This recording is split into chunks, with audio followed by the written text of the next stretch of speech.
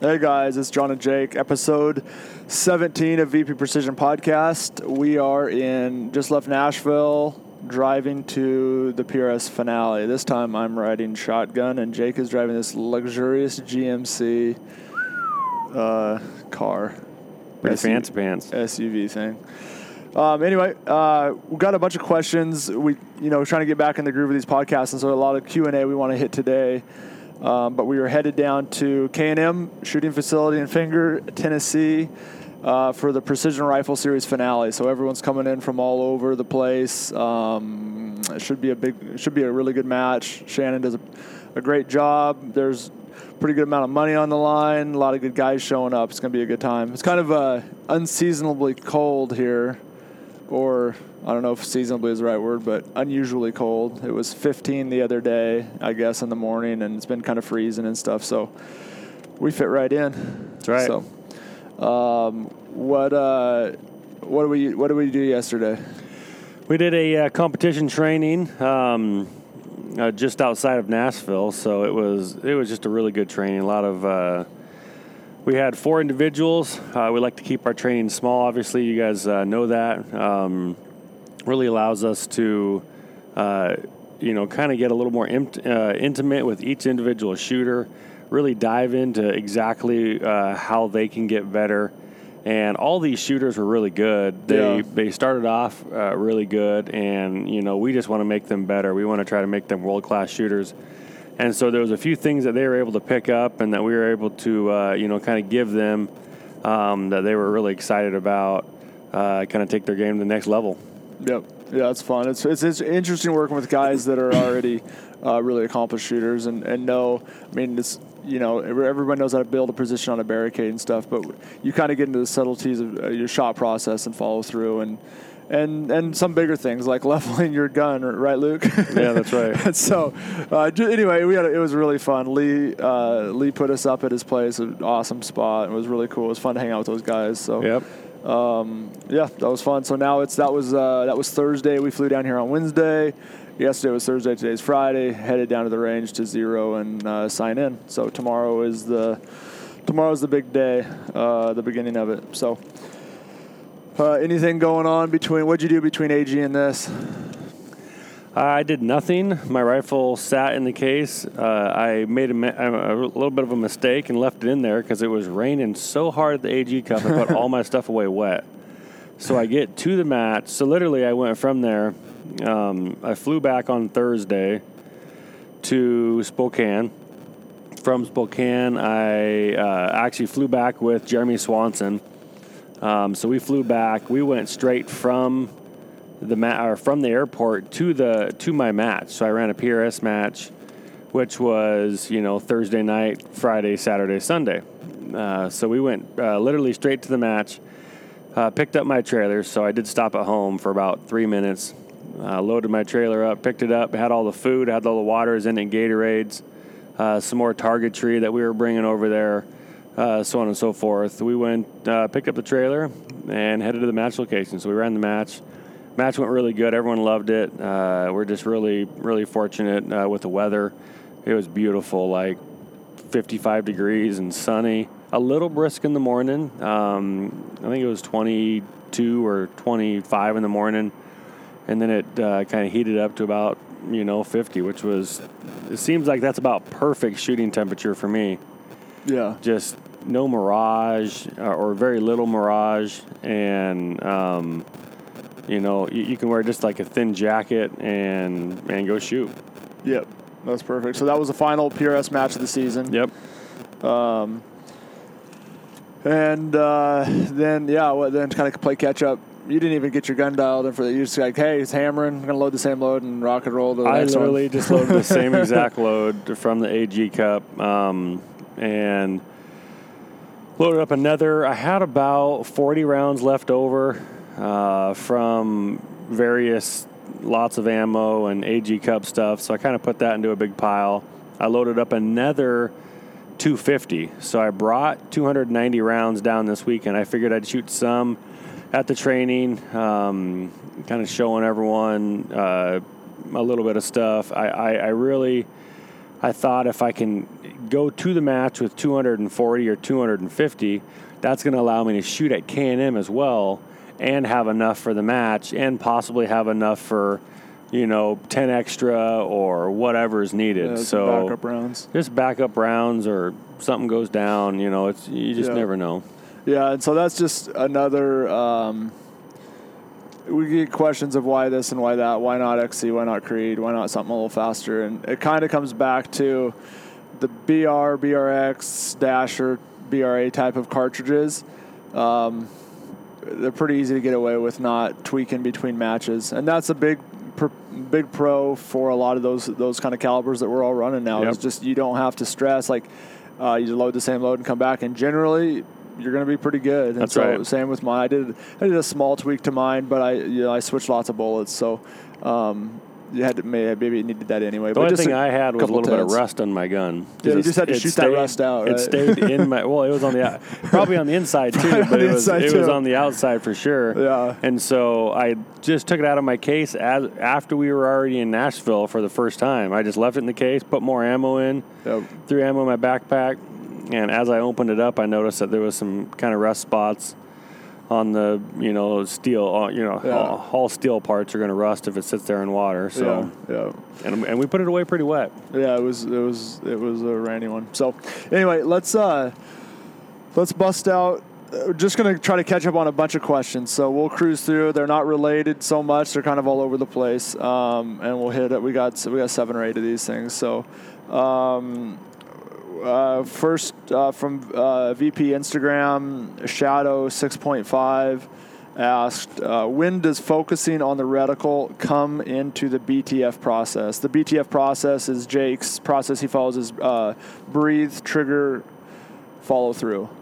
And Shadow's asking, when does focusing on the reticle come into that process? So go for there, Jake. Yeah, good question. And definitely thank you for the questions. Keep them coming. We'll see if we can get to them and throw them in some podcasts. But yeah, thanks for the question. Yep. BTF is, breathing, trigger control, follow through. And that's going to be really, I guess, between breathing and trigger control. When you're focusing on the reticle, focusing on the target, for whatever reason, I don't necessarily... And this might be normal.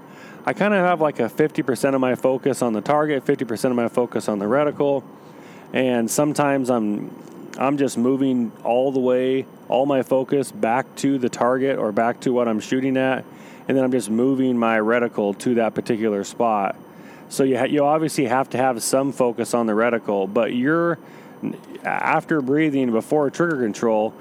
If that reticle is wobbly, if you're not solid or stable, you're probably not even going to get to the T of the BTF. You're not even going to get to the trigger portion of it because you probably shouldn't pull that trigger if you're not somewhat solid anyway. And that's going to be focusing on the reticle, focusing on making sure that it's settling down, whatever. So it could be a position thing. It could be maybe one more breath is needed just to relax a little bit. Really hard to say of, when that is for each person, but probably between that B and the T somewhere, between breathing and trigger. And I think that's exactly, kind of what I do, what I focus on. Mm-hmm. I think that's pretty straightforward. We obviously can't pull the trigger until our reticle's where we want it to be. Yeah. So anyway, I think the process is to slow down because it's easy for us to just move, get your reticle close, hit the trigger. The process of the trigger is to squeeze. Yep. So obviously you're not going to start squeezing until your reticle's on. So all right, next question. Lars Witt, I think is how we pronounce it. Another Instagram question. And I can't afford a Kestrel. Which app should I use, or which app do you recommend? So what ballistic app on your phone? Yeah. And this is somewhat fitting because I think Jake and I were both super late adopters. Yep. To the Kestrel. We didn't buy one either. Till forever. So I didn't get one until, was that beginning of last year? Last year in March, I think, was the match that we actually both got them at the same time. We did. We were at a match and it was real windy, and guys are talking about different, getting wind jump from one way or the other, crosswind jump, and we didn't believe it. We're like, is this real or not? And well, I've heard about it, play with it a little bit, but sometimes I think the Kestrel exaggerates it, but I do believe it is a real effect. So I do like the Kestrel now, but however, we were very late to the game. I ran the Shooter app, and you ran Ballistic AE, right? That's right. And so we ran apps for years, and both had won multiple matches just using an app. So don't feel like you can't be competitive with an app. They're very good. I had the Applied Ballistics app a while back, and it was really glitchy. I believe that's fixed now. It just pretty much didn't work when I had it on my iPhone, but that had been a few years. So I believe that's fixed. I have the Hornady Fordoff app, which good stuff too. I've heard really good things about, and everything I put in there seems to line up really well. I believe they don't use the BC functions, or they have the option to use their custom drag models instead of the BC numbers, which I think are both good. So anyway, the moral of this is don't feel like you're held back because of not having a Kestrel. There's a lot of good apps out there. There's Shooter, Ballistic AE. I used Bullet Flight for years, which is really basic. That doesn't have mover holds, so I know Shooter does. I know Ballistic AE does. So you're gonna want those apps because of you can also get lead holds when there's movers in matches. So anyway, check those out. But again, don't feel like you're holding back or you can't be competitive if you don't own a Kestrel. So let's see here. We're cruising through, and again, like if you need something more information or wants to go deeper into these, shoot us a message, and then we'll go through them from time to time and kind of add them up in a podcast like this. So let's see here. I got a hunting one from Backcountry Bounty. He said, Kestrel for hunting, kind of when and how do you use it versus range finding binoculars or ballistic range finder like a Sig Kilo or the Zeiss Victory RFs, the Leica HDBs. So personally, I really like. I have my Kestrel everywhere I go. It's a no-brainer. They're obviously slower than a range-finding bino that does ballistic calculations. And those binos, the Zeiss is amazing. The Leica, the Sig Kilo, all three of those. I believe they take into account temperature, pressure, and angle. The Sig Kilo cannot do angle, obviously, unless you input it because you're not ranging at the angle. So the binoculars do the angle compensation. They're super fast. They're very precise. The downside to the Leicas is they're an absolute nightmare to program. They are tough. You put one profile. You got to get on your computer. That's not a great app that Leica has. You have a micro SD card. You enter your profile on this micro SD. Then you put it into the binocular, and it's hit or miss. You need to. It doesn't work very good on my Mac. It works better on a PC. When you do those things, it's a total pain. But although the glass and the rangefinder and the new ones are pretty darn nice. Yeah, they're good. The Zeiss Victory has a killer. The Zeiss Victory RF has a killer app with a Bluetooth interface. You can put a bunch of profiles in the Bluetooth app, and you can sync those up in the field. So if you've got a truck gun that's really light and quick, kind of a 500-600 yard quick gun, and then you've got a big heavy gun, you can swap back and forth in the field really easily. That makes it nice. You cannot do that with the Leicas, I don't believe. I mean, you're switching chips, and it's just more of a hassle. So the Sig Kilo is great. I think it's got a good laser. It's just you need that, and you're also going to be carrying binoculars hunting. So I feel like you can eliminate the Sig Kilo by having the Zeiss Victory. And I think Sig's got binos too. I'm not sure. I thought they had the new set, with the ballistics in them, right? Yep, that's right. So I believe they do. I've never used those. And the ones I mentioned I have used. There's a lot of range-finding binos that are good. I mean, Swirl's got them. Leupold's got a great pair with a giant of a laser that ranges forever. However, they do not have the ballistic output in there, which I think is super valuable. So hopefully we'll see that soon. Those are the main ones. I think the Zeiss Victory RF is leading the pack right now as far as user interface. I think that's super fast. The way I would implement a Kestrel in the field is if I'm going to take a really windy shot, a long shot with a bunch of wind, I'm going to take my time and get the Kestrel out. If I'm shooting, 5, 6, 7, 8, 100 yards, you use binos for quick drops. Generally, most of my animal shots have been early morning and late evening, and usually there's less wind then. So I haven't had to do big holds, and usually I'm just guessing if there's a little bit, say there's a 4 mile an hour, then I'm just gonna, I'm gonna hold whatever 6 inch right. Yeah, I'm gonna, depending on the angle and everything. So usually that's pretty much in your head. A good way to do that is to print out a little cheat sheet for wind. You could just put a 10 mile an hour at your, you could just do 50 yard increments or 100 yard increments to get you in the ballpark. So a 90 degree, 10 mile an hour, and say at whatever, 800 yards, it's a mil. A 5 mile an hour is 0.5, and a 15 mile an hour is roughly 1.5.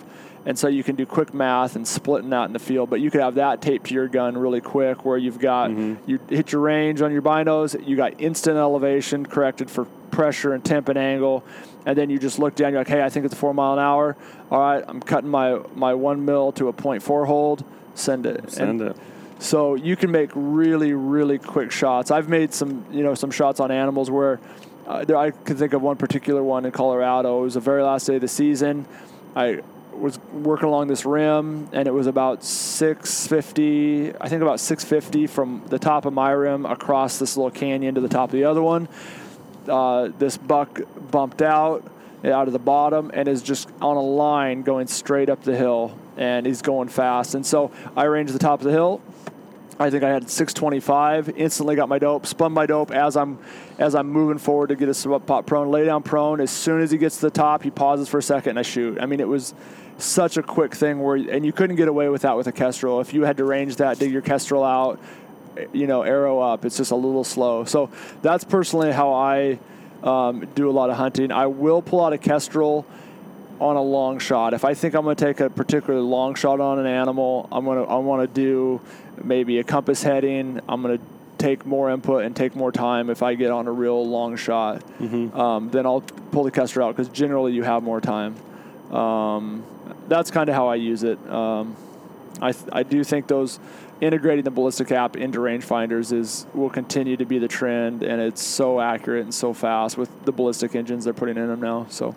Anyway, any feedback or comments? Yeah, I typically take my Kestrel with me, and I probably hunt mostly coyotes.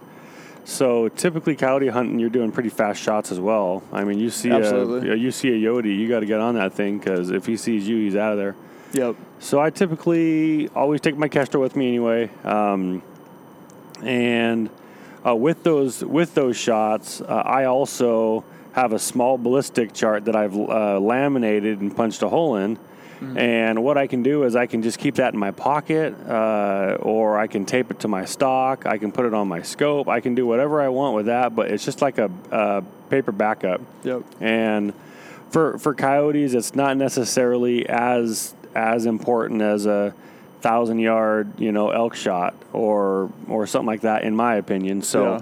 Yep. If we're calling them into 300-400 yards, typically you can get away with a lot more at that particular range than you can at the longer ranges. So you're running, a mill or a mill 5 or whatever it is on, and I usually hunt with my 308 for all my coyote hunting, and so I know my drops are about a mil at 300 yards and about 1.8 or 1.9 at 400 yards, 2.7 or so at 500 yards. And so I already know that, and I have my rangefinder built in it, in my binos, and I just rock and roll on that pretty fast. Yep. And if I have a really long shot, typically I'm going to have time. If I have a coyote at let's just call it 900 or 1,000 yards, I really need to know what I'm doing with that 308, or else I'm going to miss it from a long ways away. So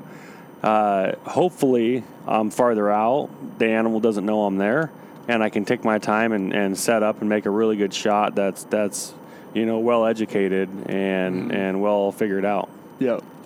Yeah, I agree. I agree with the drop chart, especially the. Used to see those on every gun. I feel like everybody had something taped to their stock or something tied onto their scope. You don't see that near as much anymore. But man, at those 300, 400, 500, 600 yard range, guys, if you have a Kestrel, or a ballistics app, and it's cold, the weather's nasty, you have gloves on, you don't want to pull a phone out or something, sketch up when you get to your hunting location, pull DA or your pressure, whatever you're using, and scratch out a quick drop chart. Mm-hmm. You're not going to miss an animal in those, kind of 600 and in. You can get away with a lot of pressure variants and a lot of different things on quick shots. So don't be afraid to write something down, slap on your stock or something like that. It works super good. We do a lot of long range hunting trainings as well. And part of the stuff we tell our students is, before they go to location, if they know their rough DA, and rough temperature, do a couple of them. Do one at 2,500 feet, one at 7,500 feet, or one at 2,500, one at 5,000. Yeah. And they can pick and choose if they don't necessarily know which card they're going to run. And then that's the one that you can run. But, they're just maybe like a 2x4 card that's laminated. That's all you need. It's waterproof. It's laminated. It's not going to get ruined. Yeah. It's got your quick references on it, and it makes it really fast. Yeah, I had a gun where I took for the matches we shoot, I use those. I go on Amazon and get those cheap wrist coaches, those football wrist coaches. They're like elastic with a screen. And when I put in those for matches, I use 3x5. Little pieces of Write in the Rain paper, and I've done that multiple times where I'll take my Write in the Rain paper and I'll write out a quick drop chart, and you can really organize that with those lines on there, no problem. I'll slap it in that wrist coach, and it's stretchy. It slides over the buttstock perfect, and I just that wrist coach does. Yeah, it stretches right over. A traditional style carbon stock. Obviously not going to work as good for chassis, but it slips over that buttstock, and I've putting that on multiple guns when I'm in a jam or I'm loaning it out to a guy. So just slip that over, and then you only give them dope. I'll loan a gun out quite a bit, and I'll just, hey, you got dope to 600 because that's it. There's a lot of leeway there with wind and drops. There's a lot of forgiveness. I'm not going to give you dope to 900 because I don't want you taking that shot. You haven't shot enough to quite do that per se. And so if I'm going to loan a gun, I write 600, and no matter, I'll get a rough idea where they're going, and I know I'll be plenty close enough that they're never going to miss a shot because of it. So those little wrist coaches are pretty handy. They're a few bucks on Amazon. They slide over there perfect. So, and the Write in the Rain you have to worry about weather with a pin. Mm-hmm. So anyway, all right, let's hit the next one. Thanks for the questions too, guys. Yep, absolutely. We do appreciate it. Sorry for the delay. Some of these are a while back, but it's good to catch up. So let's hit, while we're on the hunting theme, we had a guy, Miterman from VP, Instagram. I'm pulling up the screenshot of his question. So he said, great podcast. I'd like to get into PRS shooting. And he kind of goes on to shoot in Vail. Looks really great. I live in Eastern Oregon on a ranch, and I shoot a lot of coyotes. They get call shy, so on and so forth. Most of my shots are 450 beyond with a suppressor. 90% of my kills are spot and stock. So he kind of talks about that a little bit. He wants to get a varmint gun. He wants to get a gun that is flat shooting, fights the wind well. I'd like to be shooting out to 1,100 yards. What caliber would you recommend? Also, I was looking at a PRS style stock over my normal HS Precision. What's your recommendation? Let's hit the stock thing real quick. Okay. I've got HSs on a bunch of stock on some different rifles over the years. I really like them. That being said, coyote hunting, depending on if you're shooting from tripod much, it would be nice to have a Arca rail on the bottom of stock, which a lot of chassis have integrated into them. The downside of a chassis is if you're doing spot and stock and you're out there in the winter a lot, which a lot of this is done when they're out prowling and the grass is low and the calves are out and all that stuff. They get stinking cold, and you're in Eastern Oregon. I mean, if you're out there in early morning and it's in the teens and 20s, those all aluminum chassis are cold. So you'd want to think about, consider that with wrapping them or some sort of carbon elements that don't get as cold. Yep. So any thoughts on stocks? That's for me. Anything that I'm going to run in competition. I'm going to try to emulate that with my hunting platforms. Mm-hmm. And for me, it's just familiarity. It's just knowing that particular system. It's getting quick on the gun. And I run the XLR, which is the new Element 3.0. it has the magnesium chassis, and it's got the carbon grip, carbon cheek piece, carbon buttstock. So really everything that you're touching is carbon with the cheek piece, with the grip, all that kind of stuff. And so for me, it's going to stay slightly warmer. But I've been out there with my 308 doing coyote hunting in the snow, and I've had my regular match rifle, and that thing is cold. Yeah. If it's not wrapped, if you don't have gloves on, you just have a hard time holding on to it because, it's a piece of metal that's also 30 degrees. So you're grabbing onto a 30-degree piece of metal in the snow. It does make it tough. So that's absolutely correct. Yeah. So ultimately, what you're comfortable with. If you're going to start competing, I agree. Match everything up. I like to do that. And if you're going to shoot off a tripod, if you're going to be doing that more, then you can think about the arc rail. If not, prone is prone, and I think either stock is fine. I do think right now, if you can touch carbon, it's warmer. There's no doubt. Grip, cheek piece, like you said on that new Element 3.0, it's a super light stock. So anyway, that's thoughts on that. As far as a gun, Jake and I have we talked about this for a second a little bit before. We had kind of went back and forth for a minute, but Jake, you start with kind of what your thoughts are. So if you're just hunting coyotes, I've shot a lot of coyotes with 308. Which is kind of that bigger, slower bullet. But I would probably tend more to push towards something like a 6.5, something that's accurate, fairly flat shooting, and it doesn't necessarily even need to be any sort of magnum, which I guess you could. But I don't know. John shoots a lot more animals and critters than I do, and his philosophy is slightly different, probably mostly from experience. So he's going to be a better thing. But I've shot a lot of coyotes. I probably shot, 250 or 300 coyotes in my lifetime. So that's a pretty good amount of coyotes. Yeah. Most of them were with a 22 long rifle pistol. But that being said, all my long range shots have been either with a 308 or my match rifle, which is typically like a 6XC, a 6BRX, something like that. Yeah. And there's some different philosophies. There's some really good coyote hunters and varmint hunters in our area, and they do a lot of it, and they have almost the exact same philosophy that John has. So I'll go ahead and let John speak on that. Yeah, my initial thought is this isn't a comp gun, and you're not worried about barrel life. Yep. And so you throw barrel life out the window, and we're going to go big, because some of the areas I've hunted coyotes a lot in, where I've done spot and stalk long range, have been exceptionally flat, and sometimes it can be hard to get ranges when they're out, in a stubble field and you're relatively close to their level. It's really hard to get a good laser range. You can have a variance depending on where that beam hits, because when you get out there at 1,000 yards, some of the older rangefinders, I know the Swarovski and the Leica were pushing roughly a 6-foot circle at 1,000 yards. Is how big the laser beam is when it gets out there. So you're trying to ping a coyote, your beam hits 40 yards in front of it, 50 yards in front of it, or you hit the coyote and you bounce back and forth. So to me, there's some range uncertainty depending on the terrain you're hitting. So because of that, I want more speed, and I want a better laser. There are some rangefinders that have really small beam divergence, which is when I was doing that a lot more than I am now. I bought a Vectronics PLRF10.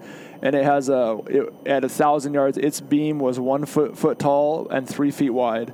So it was nearly perfect for ranging antelope on the flats and coyotes on the flats.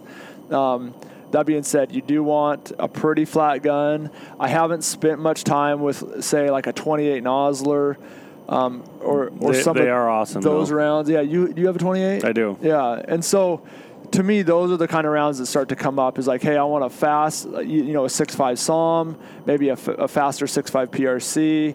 A 7 Wisdom, a 7 SAUM, a 28 Nosler, something with a really high BC bullet and more speed. With the 28 Nosler, or even a bigger 30 cal, to buck the wind and get the speed. I mean, I've shot coyotes with 338 Lapua improves, a lot of 300 Ultra Mags, and I'm fine, but those are also heavier platforms. I do like the idea of spotting your shots, which would be, that would be the only downside to say the XL or Element 3.0 is you're going to be on the lighter side with a Magnum, and you really want to see where those go, especially when you're out by yourself if you need to make a quick follow-up shot. So my thoughts would be, I would go for a high BC bullet in the 6.5 or up range. If you're talking about that 1,100 yard, you can get away with a lot at like that 800 and in. You could go hot 22 Creeds or really fast 6s, or you could do that. But when you get out there further, especially in Eastern Oregon, if the wind's blowing, I want more bullet. I want probably a big 7, a big 30 is what I would lean towards. And it comes down to bullet choice. So you got the new A-tips with killer BCs. Birder has always had really good BCs with, the 195 7mm, the 180 7mm. Yep. There's just some killer bullets for those 6.5 7s and 30 cal.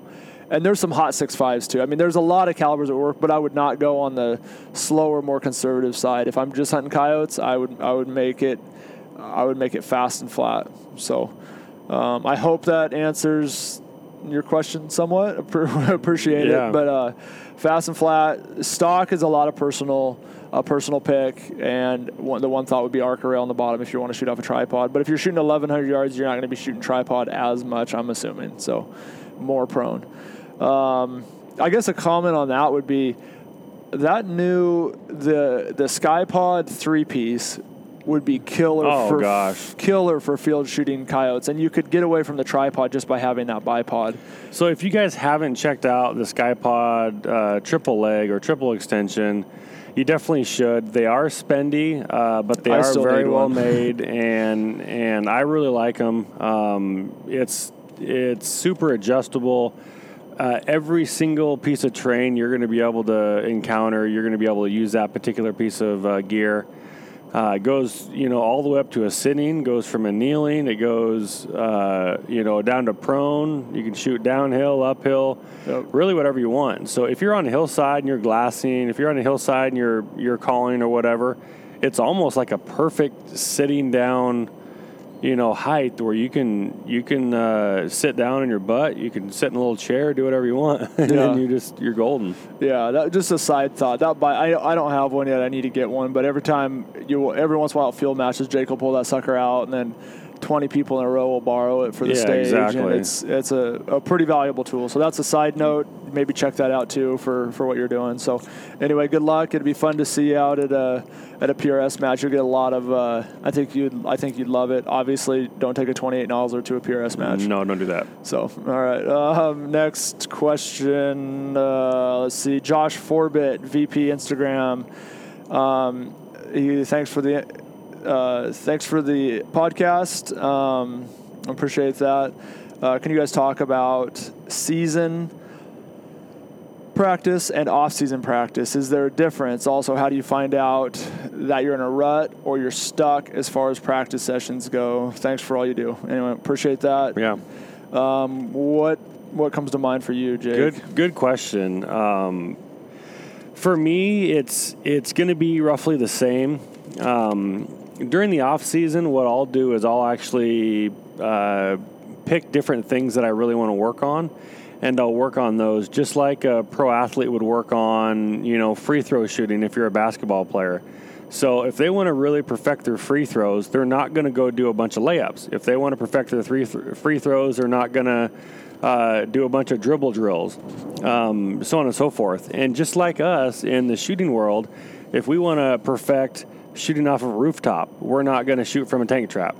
So in the off season, I'll actually pick a couple different things that I really want to work on that maybe we're starting to see a trend of more and more, or maybe it's just something that, frankly, I feel like I've been doing bad on lately, or I've struggled with in a couple different situations. So what I'll do, I'll go to the range and I'll pick that particular one barricade. Let's just continue our theme with the rooftop. So I pick the rooftop. I'll shoot off that rooftop all day long to really perfect it. I'll shoot from the strong side. I'll shoot from the weak side. I'll shoot from one bag on top. I'll shoot from no bags and a rear bag. I'll shoot from a sand bag and a rear bag. I'll shoot a steep. So our rooftop is kind of adjustable. It goes up and down to get that steepness, so we can make it slightly steeper. Mm-hmm. And so I'll shoot different levels of steep, and then all of a sudden you've encompassed everything with the rooftop, and you feel way more comfortable every time you go out and shoot. And I might shoot 100 or 120 rounds just from the rooftop. And I know it sounds kind of excessive, but it seems like most people, they go and they shoot 3 or 5 rounds or 10 rounds. They move to something else. They shoot 3 or 5 or 10 rounds of something else, and they go to a different prop.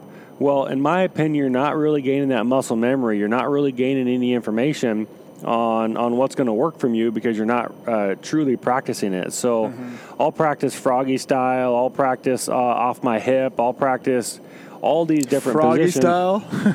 You got your I like it. Your feet down, I heard something knees else, apart. Froggy style. Okay, I heard something else. That's all good. What'd you hear? I heard doggy style. Doggy style. Jeez Louise.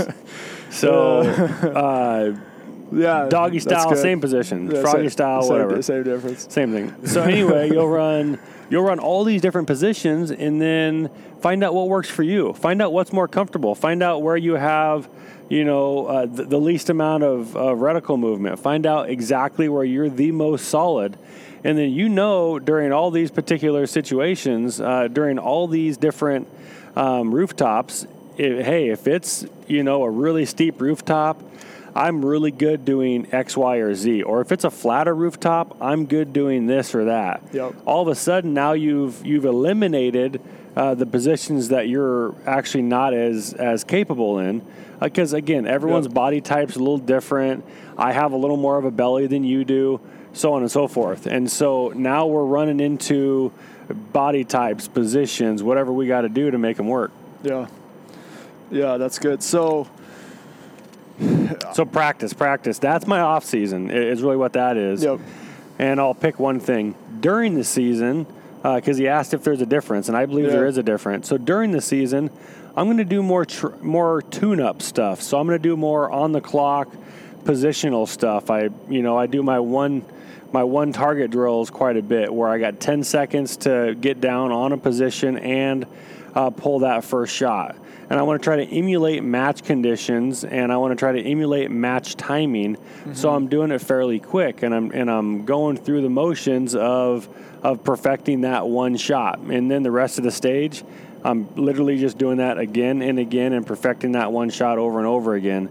I'll do that. I'll put myself on the clock, put myself on time. And then during the season, one thing that's different is I typically won't practice that way unless I have maybe a little bit longer of a break where I can really dive into something. Yep. Because I want to kind of do an overview of all of it. So I'll do a little prone shooting. I'll do some rocks and some barricades and some rooftops and a little bit of everything. I'll put myself on the clock, and I might even just go out there and I might do 60 one-shot drills. And so I have 60 rounds. I'll pick every different position on the range, and I'll do one shot from this one, one shot from this one, one shot from this one. That's good.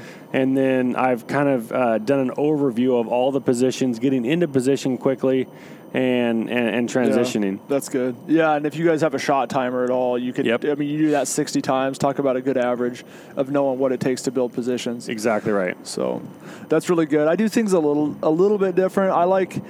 The off season isn't long. Yeah, it's like 30 days. Yeah, but Jeez Louise, but I do like to have. I like to have fun. So in the off season, so during the season, I'm definitely more focused. And what I'll do is I'm gotten better and better at making notes in my matchbooks, and I save all my matchbooks, so I can flip back through matchbooks Well, for one, the bad stages are. I can usually recall a handful of them, so I'll remember those. I'll look back through them, and I'll see what I got to practice. Like, why'd you screw up here? It's one thing to get really beat up by wind and just having it be switchy and having a bad stage, or having a stage where you broke bad shots because the positions were bad. Mm-hmm. I can think of a stage in Utah. They had these spools stacked up. I broke a bunch of bad shots, and so that's something I want to practice.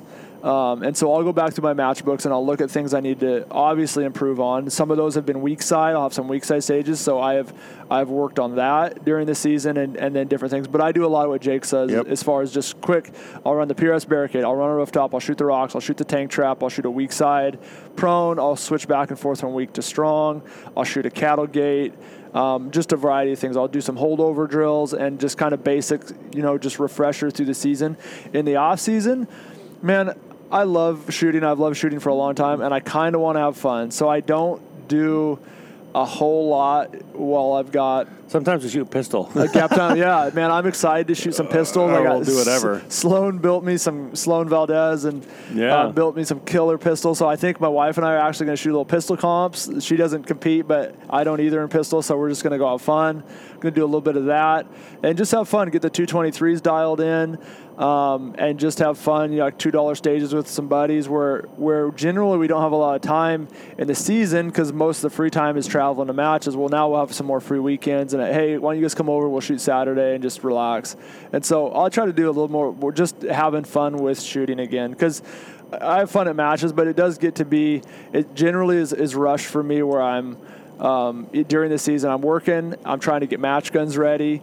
My practice time is definitely limited with work and family and travel. So I'm not doing as much. So I like to I'm looking forward to the off season for some pistol stuff, just playing around and having fun. So it does change. I'm going to also work on some more hunting guns this, when I slow down. I got my 300 Norma. I'm still trying to get to shoot, and got some tweaking to do there, and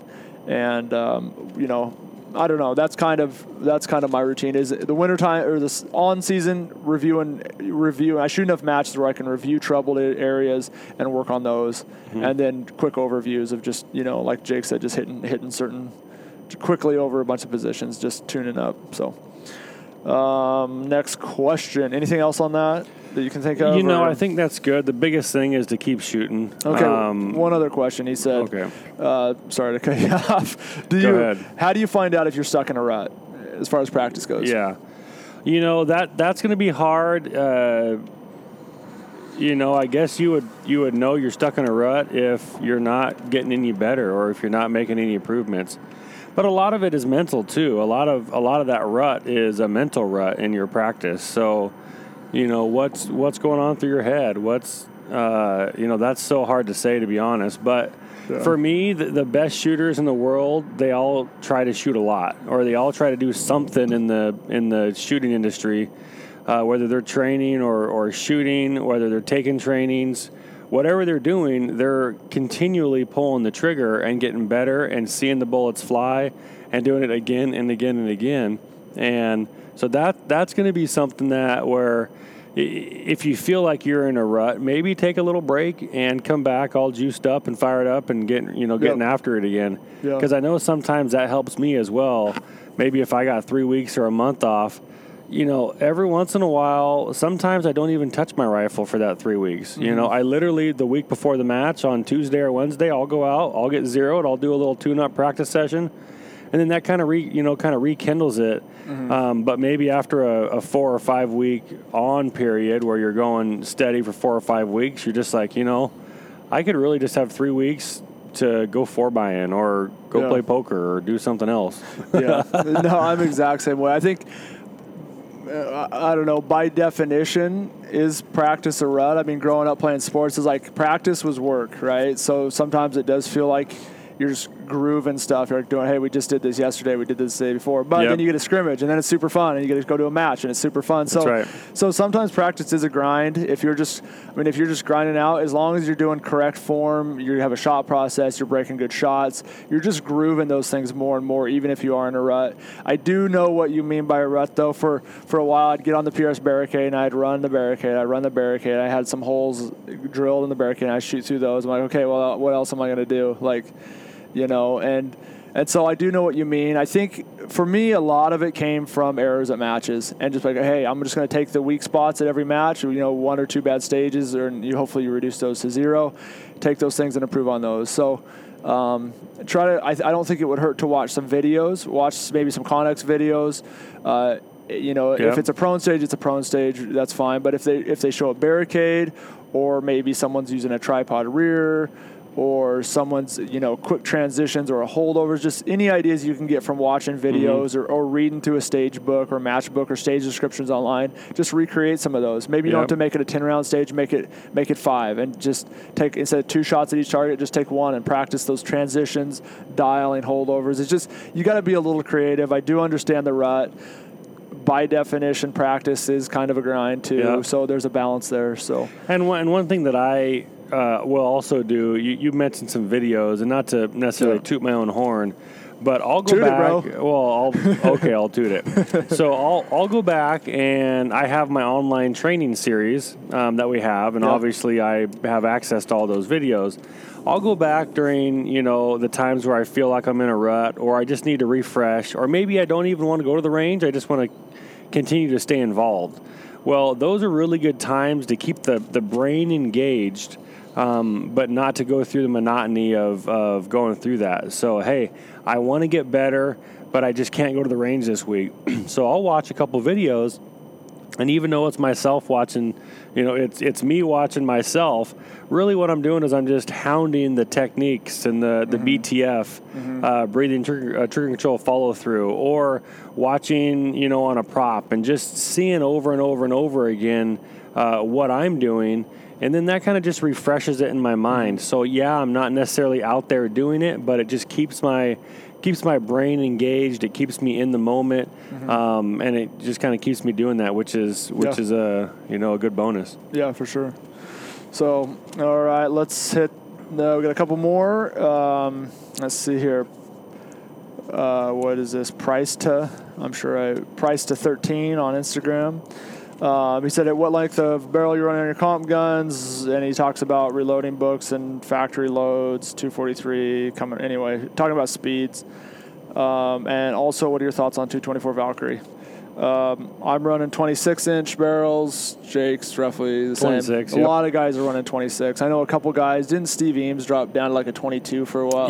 Like a 1.25 straight taper to 22. Yeah, big old fatty. Just a giant tank of a barrel. So most guys are 22s. I know a couple guys that are running 28-inch BRs and getting really good speeds out of those. And some guys are running 27. I know Joe has run some 27-inch dashers. But generally that 26-inch range seems to be where most guys are at. Yep. As far as reloading books and factory loads, I don't know. I mean, I know a 243 can push a 105 a lot faster than 2900.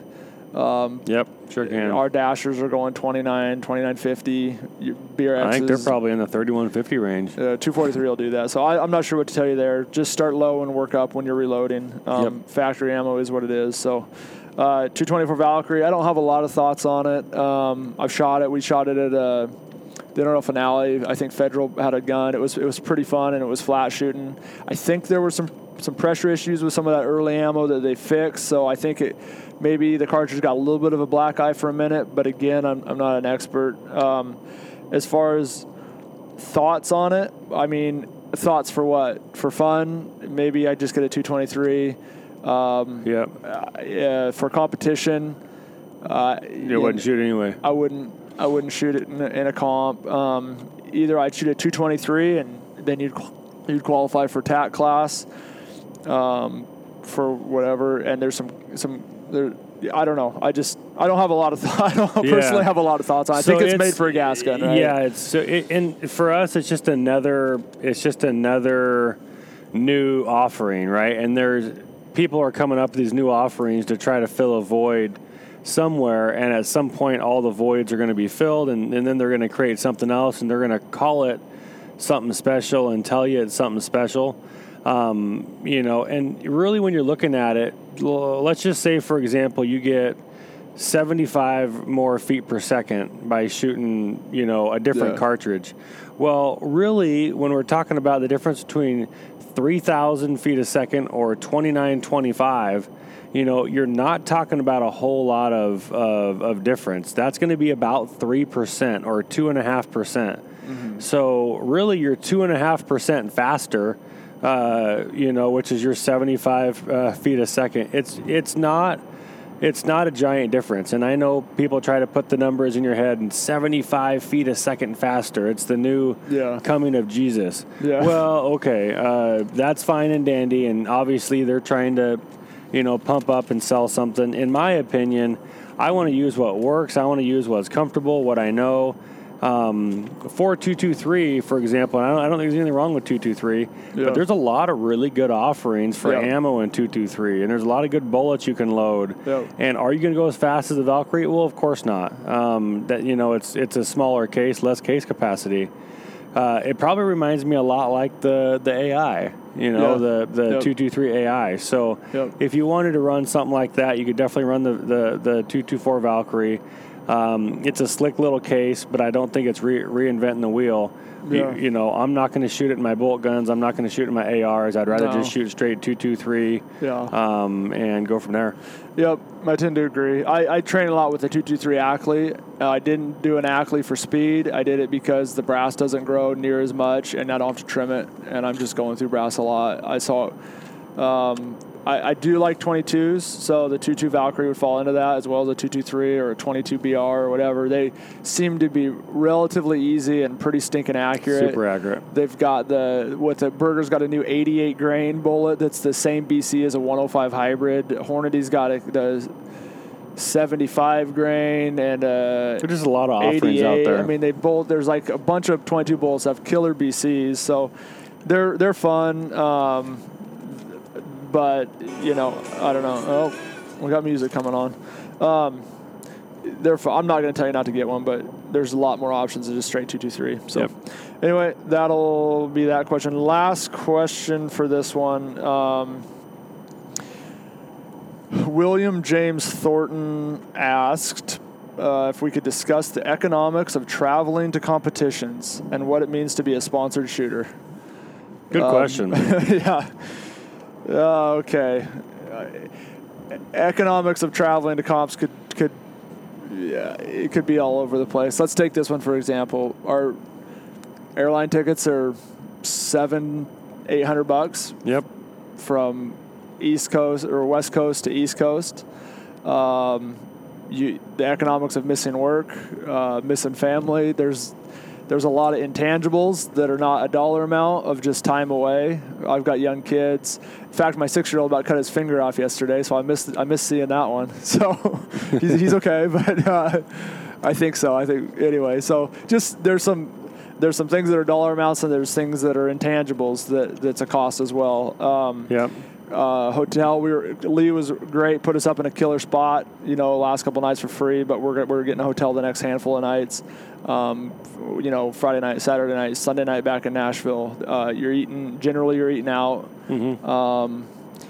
You're paying rental, you're paying gas. match entries. We're sitting in a rental car, gas. And I mean, you can go down the list. If we add it up, you got about $2,000 worth of expenses if you're traveling from West Coast to East Coast. Because you got $800 travel ticket. You got, if sometimes less, sometimes more. Sometimes less, sometimes more, because you got maybe baggage or whatever, which adds in there as well. You have your rental car, which is $350. Yep. Typically, you have a hotel, which is another $350. Sometimes more, $120 a night. It starts to add up. Yep. Typically, if we're going from the West Coast or from the East Coast and you're going across country, you have to leave a day early, and you have to get back the following day. So, for example, we ended up doing a training on Thursday, anyway. But for example, a normal match, if we come over here, we fly out on Thursday. So now we've missed Thursday. Yep. That's day one. We get to the match on Friday. That's day 2, Saturday and Sunday. So now we're up to 4 days. Then you fly back, and you usually are traveling all day, so you don't get back late anyway. So you're literally gone for 5 full days on a match. Plus, let's just call it $2,000. Yeah. The travel expenses, they do add up.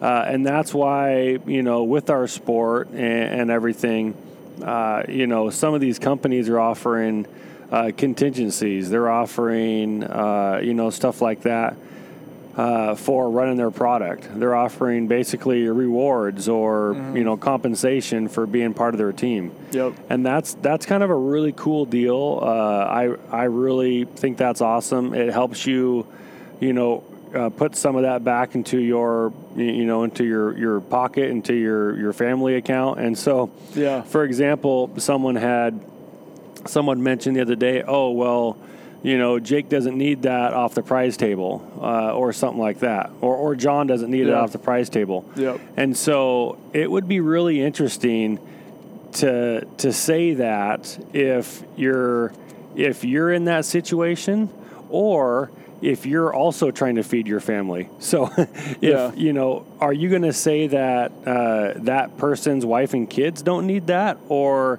that person's wife and kids don't deserve that? Where's that line at? It's a hard line. It's a hard comment, but if you do well at a match, I most certainly think you should get compensated for that.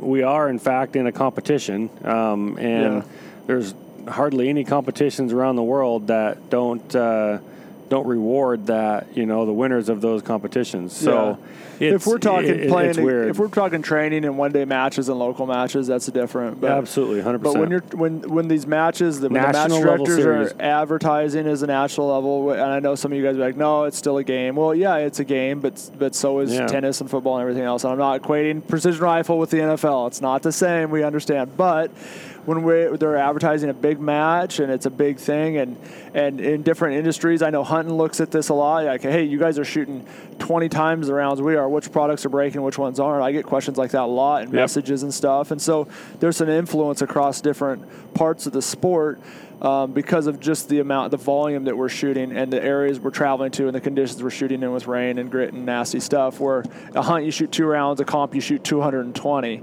in sometimes terrible conditions. So there's some crossover. There's good information to learn. It's good for the industry. So your match director's advertising a big match. It is nice to offset some of the economics of traveling to competitions. So if it's going to cost you $2,000 to go, it'd be nice to break even with a win. You know. And that's about exactly what happens. And so at best. so we say this, or at least I say this, because part of his question was, where's the difference for sponsored shooters or something like that? And the travel costs aren't different for sponsored shooters.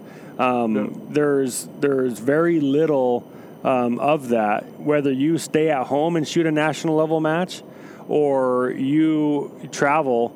There's zero difference in the amount that you're going to make in that. Besides, you have to offset those travel costs. And so, for example, a sponsored shooter that stays at home and shoots a $2,000 match and he gets a $500 contingency check from XYZ company for winning that match. He's still going to get that contingency check if he travels across country, but he also has to pay for his travel costs. So the sponsored shooters don't really have any sort of,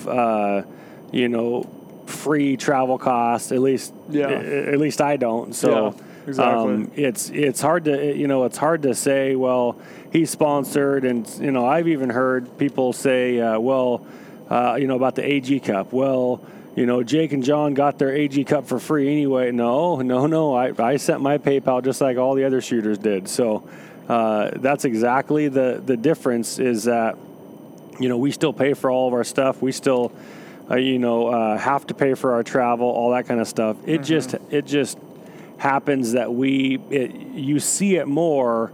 You see the stuff that we take off the prize table. You see the checks that we hold up, and it sounds or it looks a little bit different than it really is. And I guess maybe I say that, slightly biased because I'm saying it and so on and so forth. But that's the reality is all this travel we paid for. Yep. We actually booked our tickets at the exact same time. We put our own credit cards in or debit cards and booked them, and they were not cheap. Yeah, exactly. They were not cheap. I think some of it.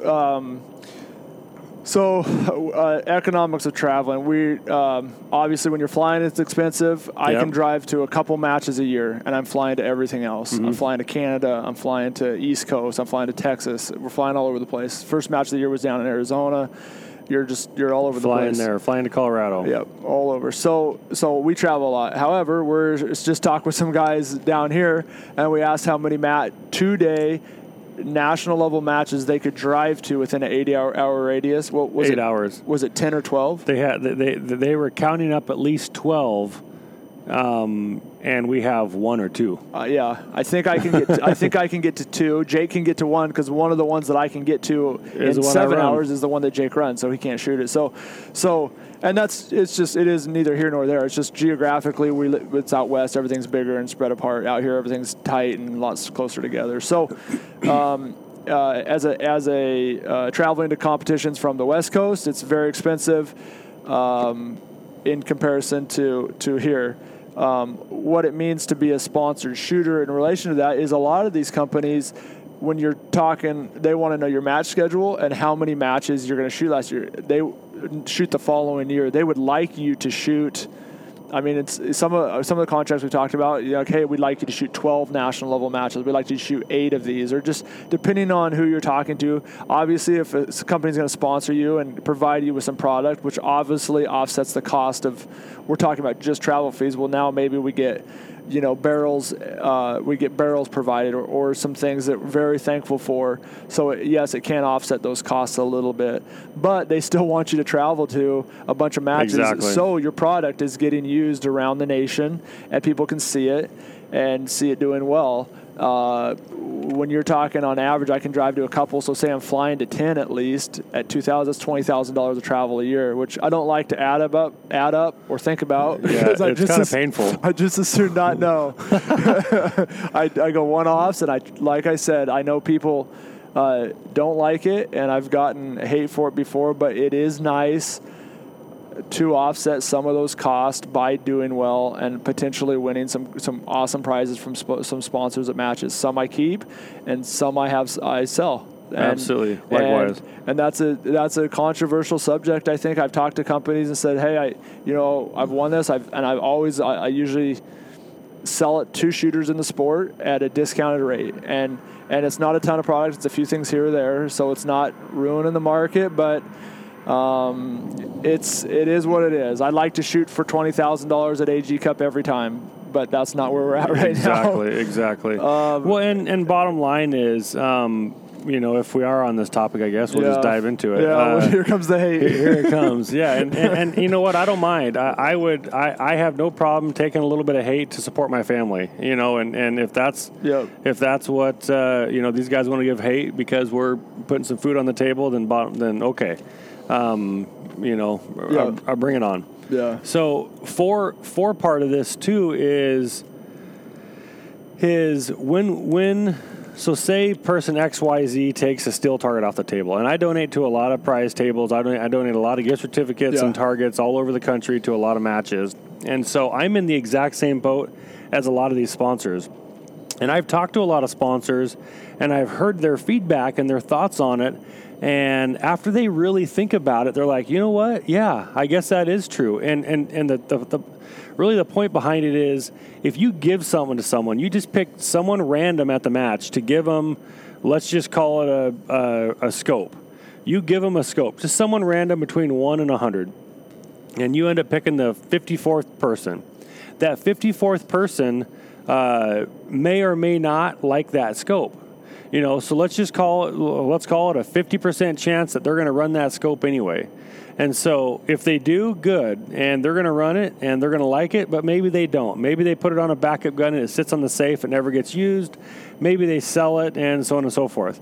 But the bottom line is that if someone picks that scope up and they sell that scope and they sell it on Gunbroker or whatever, wherever you want to sell it, you sell it to your buddies. Somebody is spending their hard-earned money on a product that they want to run, they want to use. And so now they're happy with the scope. You're happy because you're able to take some of that and book the next trip or whatever. And now you have a bunch of people, because now they're going to post about that scope on social media and say this is an awesome scope and get their buddies to buy one too. And so it's really a butterfly effect of good things to happen, when that particular product is in the right hands. And that's the beauty of it, is that when it's in the right hands, it's posted about, you get all the social media tags, you get people doing it. And guess what? When you spend your own money on something, like, who's going to go buy a car and not drive it, right? And so, okay, yeah, I'm going to buy a car that I want and I'm going to use it. I'm going to drive it. And that's the exact same thing with anything in life, is when you buy it, you are a little bit more invested into it, right? You're a little bit happier with that particular purchase. That's just my personal opinion. I obviously I donate a lot of stuff. If one of my gift certificates is given away or sold or whatever, for me, it doesn't bother me at all, but maybe I'm in a different situation, I guess. I know some companies, it absolutely bothers them, and they've told me it bothers me when that happens. And so then we have the conversation. I just say, well, why? Well, it's just that's not how this should be. Okay, well, tell me why. And then we go through a conversation of what's going on, and it just bothers them because it's always bothered them, right? There's no rhyme or reason behind it. It just bothers them that a shooter would do that. Now, bottom line is, it's donated to the table, and I give a lot of stuff away every year at these matches. $100 and something $1,000 between my two matches. Yeah. It's a lot of products, scopes and chassis and guns and binos and backpacks and reloading gear and bullets. I mean, a lot of stuff. Yeah. And I'm super, super happy when these guys can, these shooters, they've earned it. They've shot well enough to earn their pick in line. And so we go from first all the way down, and they pick off the prize table. They all get one item. Yeah. And then I also save a bunch of stuff for the ROs and let them, scavenge through some stuff as well, and they really enjoy that. Yeah. So you're right. It's kind of a controversial topic. Some people completely agree with it, and some people say, well, no, I still don't like it, and that's okay. Everyone it's pretty polarized. Everyone has their own opinion. It doesn't seem like there's a lot of middle ground. It's either like, hey, this is what it is, or else there's the hate towards the. Yeah. I know I've gotten a lot of flack for saying some things like that, and it's like, well, I mean, I don't want to lie to you. It's just I love the sponsors, and it carries weight to me whether I see who sponsors these matches, that's and right. When guys message me and ask for recommendations, if there's a product that I see the companies that support the sport, I'm recommending those companies. Absolutely. And you see their name, and there's been a lot of companies built on this sport by doing what they've done. So it's not. There's a lot of positive that comes from different ways to spin it, but that's a bit of a side topic. It is a hot topic, and we've gotten crap from different areas and support, and it seems like that's a common thing. So I appreciate the sponsors, whether right. You disagree with it or not. It's still we know who's supporting the sport. We know who we recommended. I mean, it's there's a lot of good products out there, and it's fun to recommend the ones. If I have a choice, I'm recommending the ones that support the sport. 100%. So,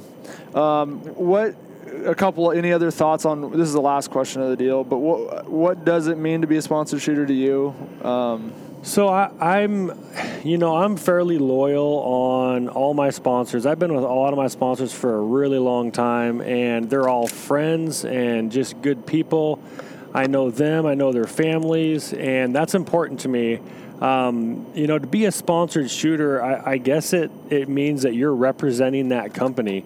Now, whether you're representing that company because you got free product, or whether you're getting a discount or whatever, it's all part of it. But in my opinion, that's all. A sponsored shooter is kind of a form of advertising. Yep. So the shooter is going to be that walking billboard, just like a car around a racetrack, and they put a big Tide logo on the front of your car. You're kind of that logo, So when you are a sponsored shooter, or if you would like to be a sponsored shooter, if that is something that intrigues you or makes you giddy inside or happy, whatever, because some people, they just want to have a logo on their jersey, and we've heard from those people as well. Well, I'm not even good enough to be a real high level shooter. I just like to wear the logos. Okay, perfect. That's great. So some people like that, and some people, want to kind of be that free agent. And I will say that you do have a little more freedom if you're a quote-unquote free agent. Yeah. Because there are times, and I've been very fortunate, for example, to work with Hornady for a while, and they have some awesome products and some really good bullets that I'm super happy with. But just to play devil's advocate and throw it out there, maybe I wanted to try a new whatever bullet, Joe Schmo, 110 grain. Instead of an A tip, we'll call it a B tip or whatever. Yeah. Right. And so, maybe there's an opportunity to try something out there. Obviously, I'm with Hornady. I shoot all Hornady bullets. That's what I do as part of being their sponsored shooter. And I'm very, very happy with it.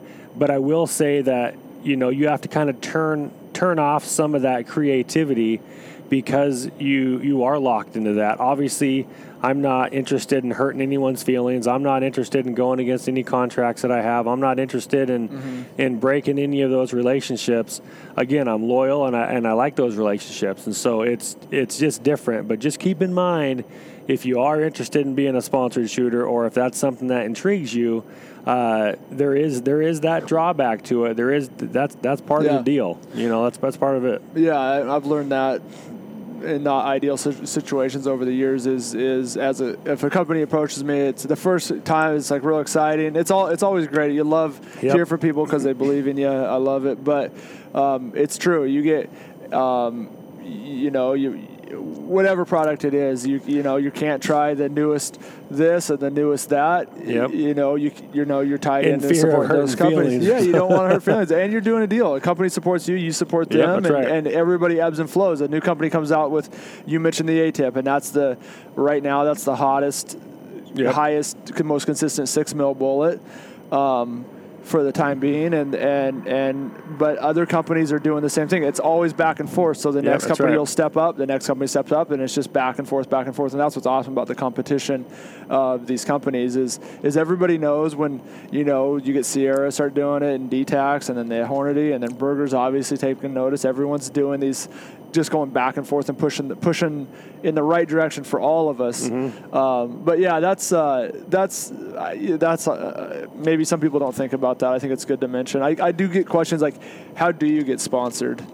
Okay. And then do you send out letters to companies? And for personally, I never have approached a company. I have built relationships. We've had some discussions, so maybe the question will come up in person, like, hey, well, are you interested in doing something? But generally, those companies reach out to you if they want to work with you. Yep. If it's generally maybe you're running their stuff already, and then they say, hey, man, thank you for your support. And I've had those things happen, and there's a variety of reasons, but knocking down the doors of companies and trying to convince them. It's like the worst form. You're the best. You're the best shooter. I can't personally say that's great, or right. You want to.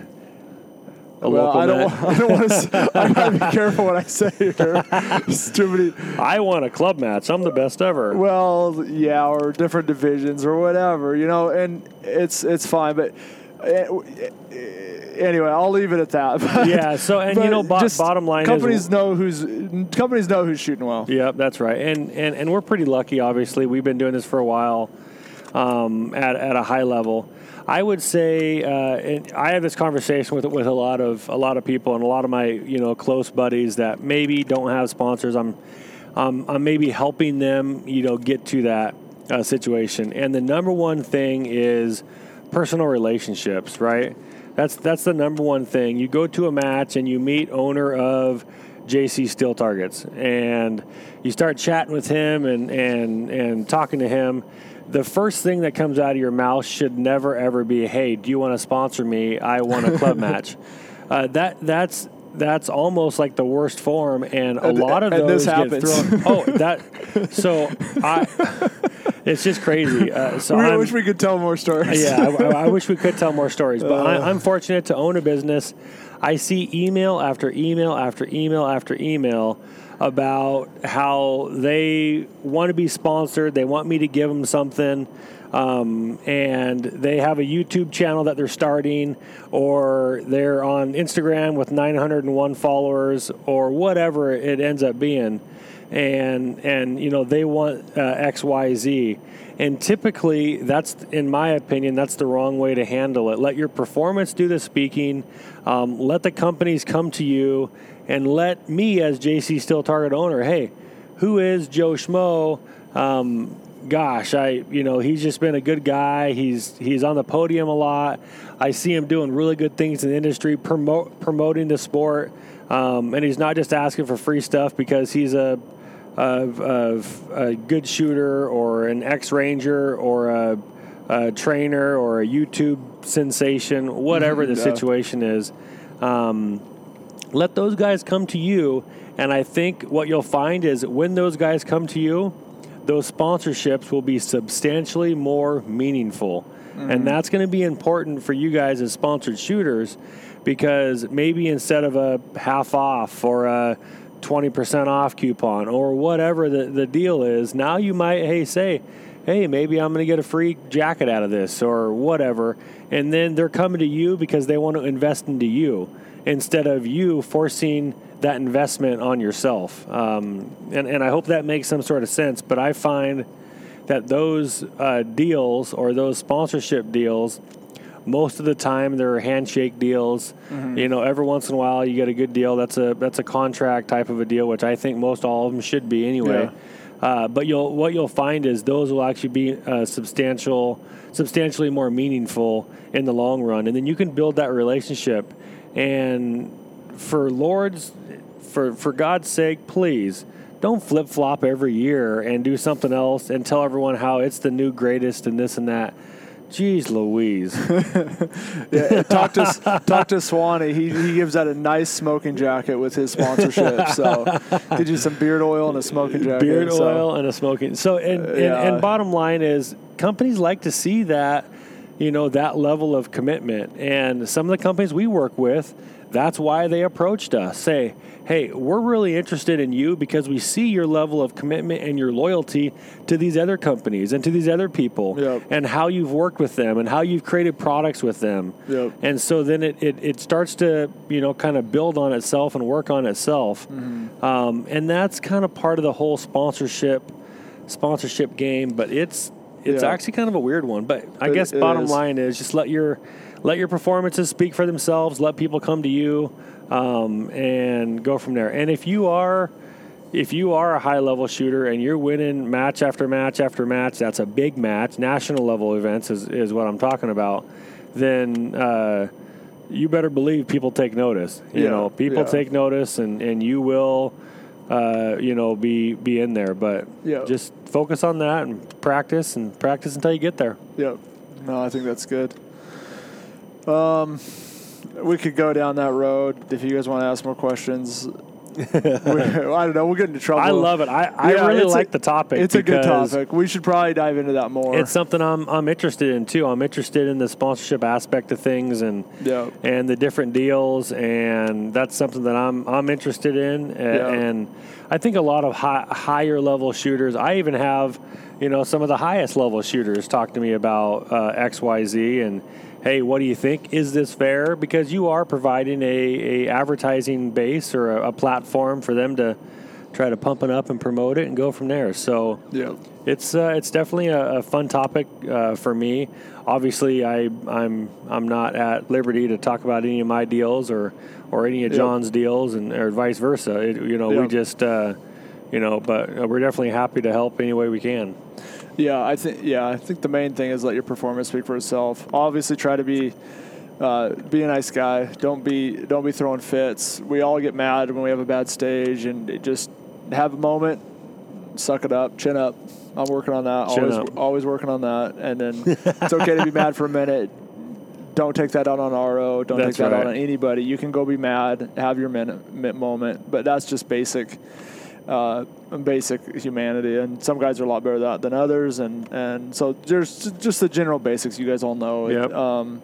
But no, we did not. I get asked, how did you get sponsored? And with the thing is like, who did you send letters to? Who did you ask? We didn't do any of that. Nope. So I think that's a question that I get asked off and on. So. Exactly. Let those sponsorships come to you as a shooter, because they will be more meaningful, and also companies that are listening or companies that are out there. Bottom line is, do your research on who you're supporting as well, and who you're sponsoring, because there's a lot of really undiscovered talent out there, and there's a lot of there's some people that you should be sponsoring, people that you shouldn't be sponsoring. I guess that's probably the best way to say it. There's some loud guys with that are outgoing that it might not be the best choice, and it goes both ways. As a business, I do the exact same thing. Ask around. Kind of talk to people, and don't I don't ever take one person's opinion to heart. Take everything with a grain of salt, because everyone gets along differently, obviously. Try to figure out what they do, and then just check for yourself and talk with them and see how you guys get along and how your relationship is. Yep. And then put it in writing and hold people to it. Yep. And it's interesting with marketing. Obviously, social media is important and all that stuff. We're all learning that together is the balance of that. What's beneficial, what's not, what helps shooters, what exposure is good, and all that stuff. That's all stuff we're all learning and working on, and that's different and strange, but it's fun. It's fun to work with good companies. It's really good to work with good companies. And like you said, like I have a company switch coming up, which I don't like. We'll talk about it later. Sometimes it's not because of personnel; it's for other reasons, and it wasn't because there was more money one way or the other. It just was some reasons I will talk about, some reasons I won't talk about. But sometimes things happen, things change. Yep. Relationships, different things change. So. Just don't flippantly switch. I agree with Jake. You get guys that say, "Hey, this is the best bullet ever." No, this is the best bullet ever. This is the best. This is the best. For 4 years in a row. This is the best. This, and it's every single time. Like, I do not want to switch unless I need to. Yeah, that's right. Every once in a while, they'll maybe there is a deal that you can't refuse, and you have a discussion. And with the company you're with and everything, you talk it through, and then just be good about it. Yep. And people are really understanding. Just be good about it, and I agree with don't bounce around. Obviously, reality is reality, and there are some changes that happen. And there's a lot of good products out there. So we can dive into more of that later. There's a lot. This could go a million different directions. Yeah, we could talk about this. We could make notes on this and talk about 10 different venues for 4 or 5 hours. I say that don't bounce around. And I guess the reason I was saying that is just because it seems like there's people out there that will run, let's just call it a chassis. And so they run a chassis, and they'll run chassis, in 2014. And then they have a different chassis in 2015. And now it's check this out, this is the best. And then for whatever reason in 2016, now they got a different stock that they're running, and they're, check this out, this is literally the best. You guys cannot refuse that. Well, now here comes 2017, they're back to a different chassis. 2018, they're running a different stock. It's like, okay, are you, what kind? Stop it. And some of that are guys that love to switch gear. Yep. If you want to be that guy, which is super fun, run every optic. There's a million great optics. There's a million great bullets. Be a free agent. Be that guy. Just don't take a sponsorship, because it does, like Jake said, once you're in, you're working with them, and if you want a product change, then you work with that company, come out with a product change. And part of the reason I say that is because that does ruin relationships. I have some friends that have switched a lot of times, and the only one that they're really friends with now is the current one, right? And then, and you hate to say it, but you're like, gosh, in 9 months, you guys aren't going to be friends anymore. You guys aren't going to have a very good relationship. Yeah. Why? Because he's going to go do something else. And that's the only reason I say it is again, it's about the loyalty.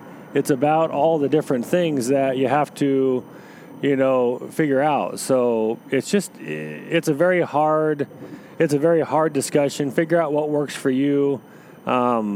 I love the talk. Really, I do. Yeah. Ask more questions. We'll talk about it. I don't. I'm sure there will be craps, but it's fine. We've got it before. We'll get it some more as part of the deal. But it's fun. It is fun to talk about. It's a unique thing. I know when I was here, we're taking exits and doing directions. Take a left here.